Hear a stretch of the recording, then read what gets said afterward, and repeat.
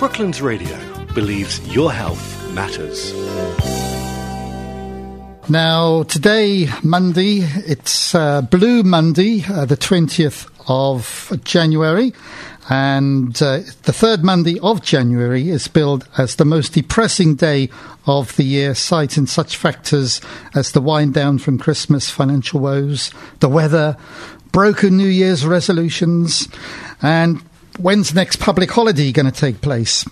And to help us through Blue Monday, I'm delighted to say that in the studio this afternoon, we've got Shafiq Villafanti, and he's come along to tell us about mental health issues and what people can do and what help is available out there. And certainly mental health is getting a much higher profile nowadays than it used to. So good afternoon. Good afternoon, Alan. Thank you for that lovely introduction. Really appreciate it. Okay, so your involvement now regarding Blue Monday and mental health issues, how did that all start? Oh, in a nutshell, Alan, I would have been one of those people today that would have felt thoroughly annoyed, thoroughly fed up, thoroughly despondent with this time of the year, because I was somebody who suffered with a mental health condition. Over the course of 10 years, I did attempt to take my life twice. And it's one of those facts where 1 in 4 people will struggle, and if it's not dealt with, Alan, then it will snowball to the point where you do reach such lows. So I decided to turn my life around. I decided to set up a business, set up a coaching business, set up talking, wrote a book, this book here, Alan, there you go, and basically try and empower people not to reach such lows and realise that it's okay not to be okay, and there is support out there from like-minded people as myself.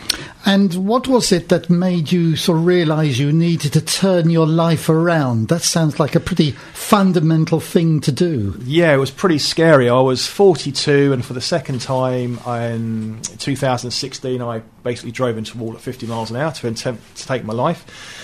And I realised there wasn't going to be a third chance. And I worked on myself. I saw the psychiatrist, took all the medication, went to all the groups, did all the counselling.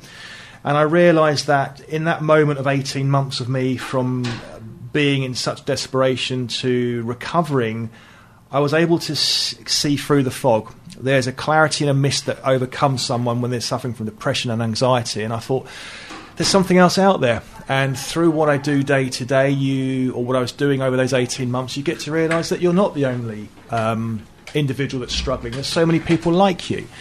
And off the back of that, I realised there needed to be more of a relatable structure. And that's how the business and the speaking and the book came out, and the blogs and all the rest of it, just through wanting to share my experiences and help people overcome such challenges. So how are you now sharing your experiences? All my experiences are shared via, I'm a slave to it, social media. We all know that everybody Googles and everybody has an Instagram account, a Facebook account. It's just the way it is. But I think by getting yourself out there across all that media, plus even the book's a hard copy, it's a tangible thing we can hold in our hands or download it via Kindle and stuff. It's a way that's accessible to everybody. You don't just have to go to the doctor's surgery and have the stigma maybe I used to have going to the doctor's surgery and seeing the psychiatrist. There is help across all media and all forms, and even just meeting people in a coffee shop or in a library for a conversation. That just means that you're not going to be pinpointed as you're going to the nutty farm or the stigma that's attached and taboos of having a mental health condition. Now, before we forget and perhaps even run out of time, let's just give a promotion to your book and perhaps your website. Oh, bless you. That's really good of you. The book is called There's No Shame. It's available via my website, which is www.shafiqempowermentcoaching.co.uk. I am pretty much the only one with that name on the internet. You won't get many more of me.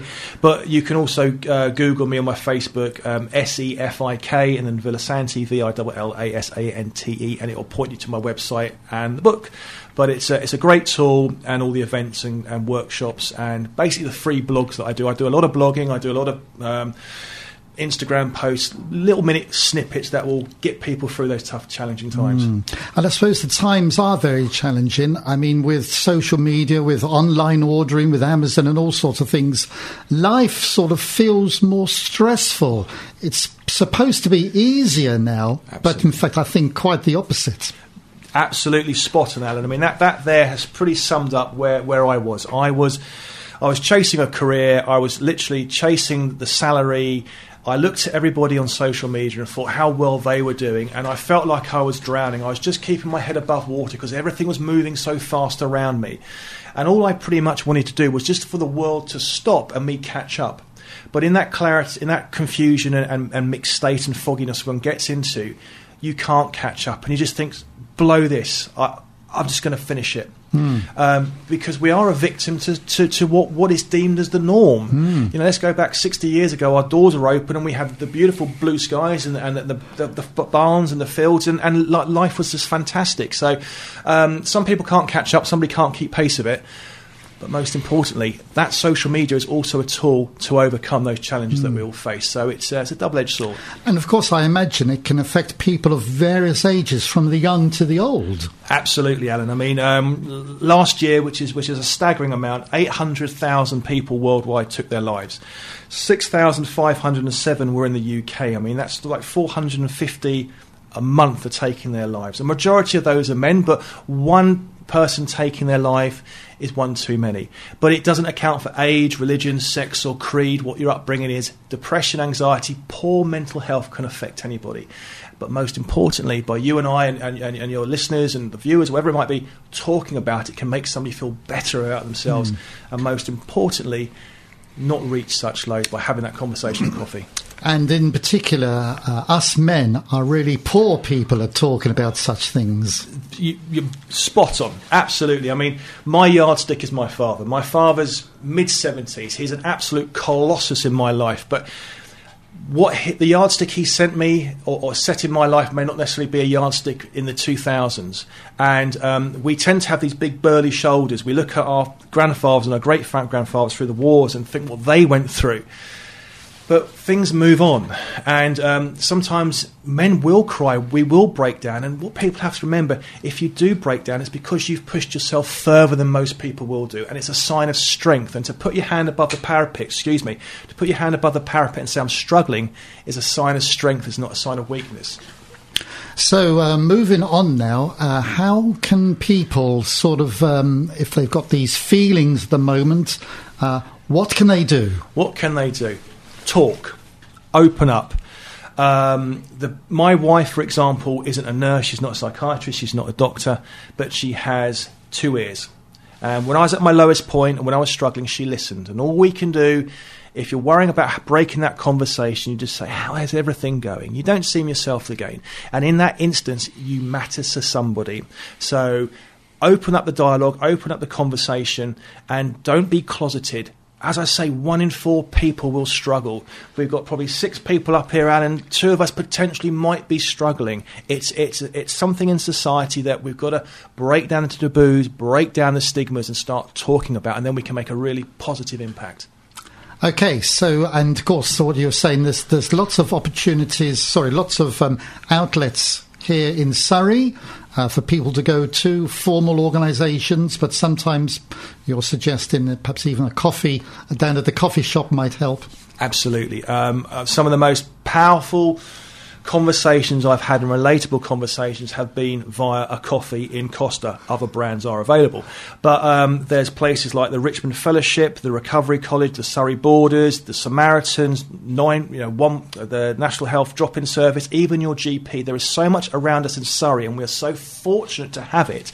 It is at our fingertips. First port of call for anybody struggling would be the GP, and then they are fantastic. You get a good GP behind us, and I know they're all fantastic, but you get a good one like I did, and it's life-changing. It is life-changing. And I imagine by following up some of these links, you're not admitting to being a failure. Totally. You're admitting to acknowledging it and wanting to move on. A lot of us will look at our mistakes we've had in the past and be stuck in the past. And if you're looking at the past, you'll never be able to move forward. And for me, by looking in the past all those years, from my first attempt in 2016 and then, in 2006, I carried it on for 10 years. And that pretty much described who I was in my mind's eye. Because I was fixated with what happened in the past. So by holding your hand up now and saying I'm struggling, all power to you, and you're going to reap the benefits of it. And I think also general public, if I can use that phrase, are more open to people with that. It's not sort of like a taboo subject. Fantastic. People are willing to talk about it more amongst friends. Absolutely. It's I must admit the Royals have done a fantastic job because they've shown their vulnerabilities, but we are in the environment day to day where we will hear about it, but it's whether we choose to look at it and go, oh, that's a shame, or whether we actually choose to read the article and do something positive about it by saying, I can impact the mother on the school run who might be juggling 3 kids and a part-time job. Just keeping our mindset, our way of thinking in a positive level. I call it a positive vibration.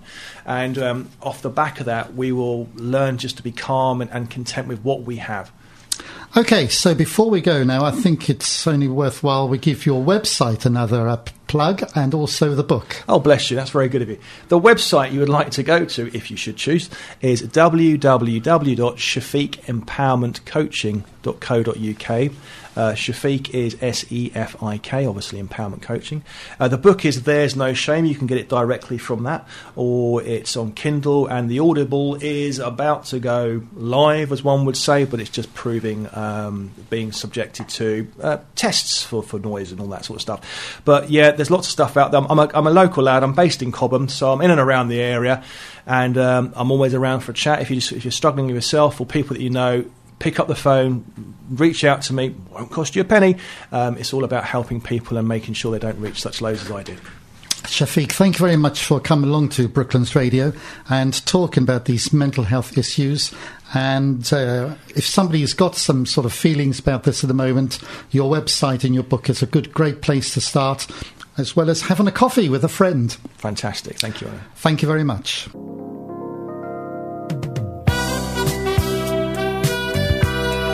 Brooklands Radio believes your health matters.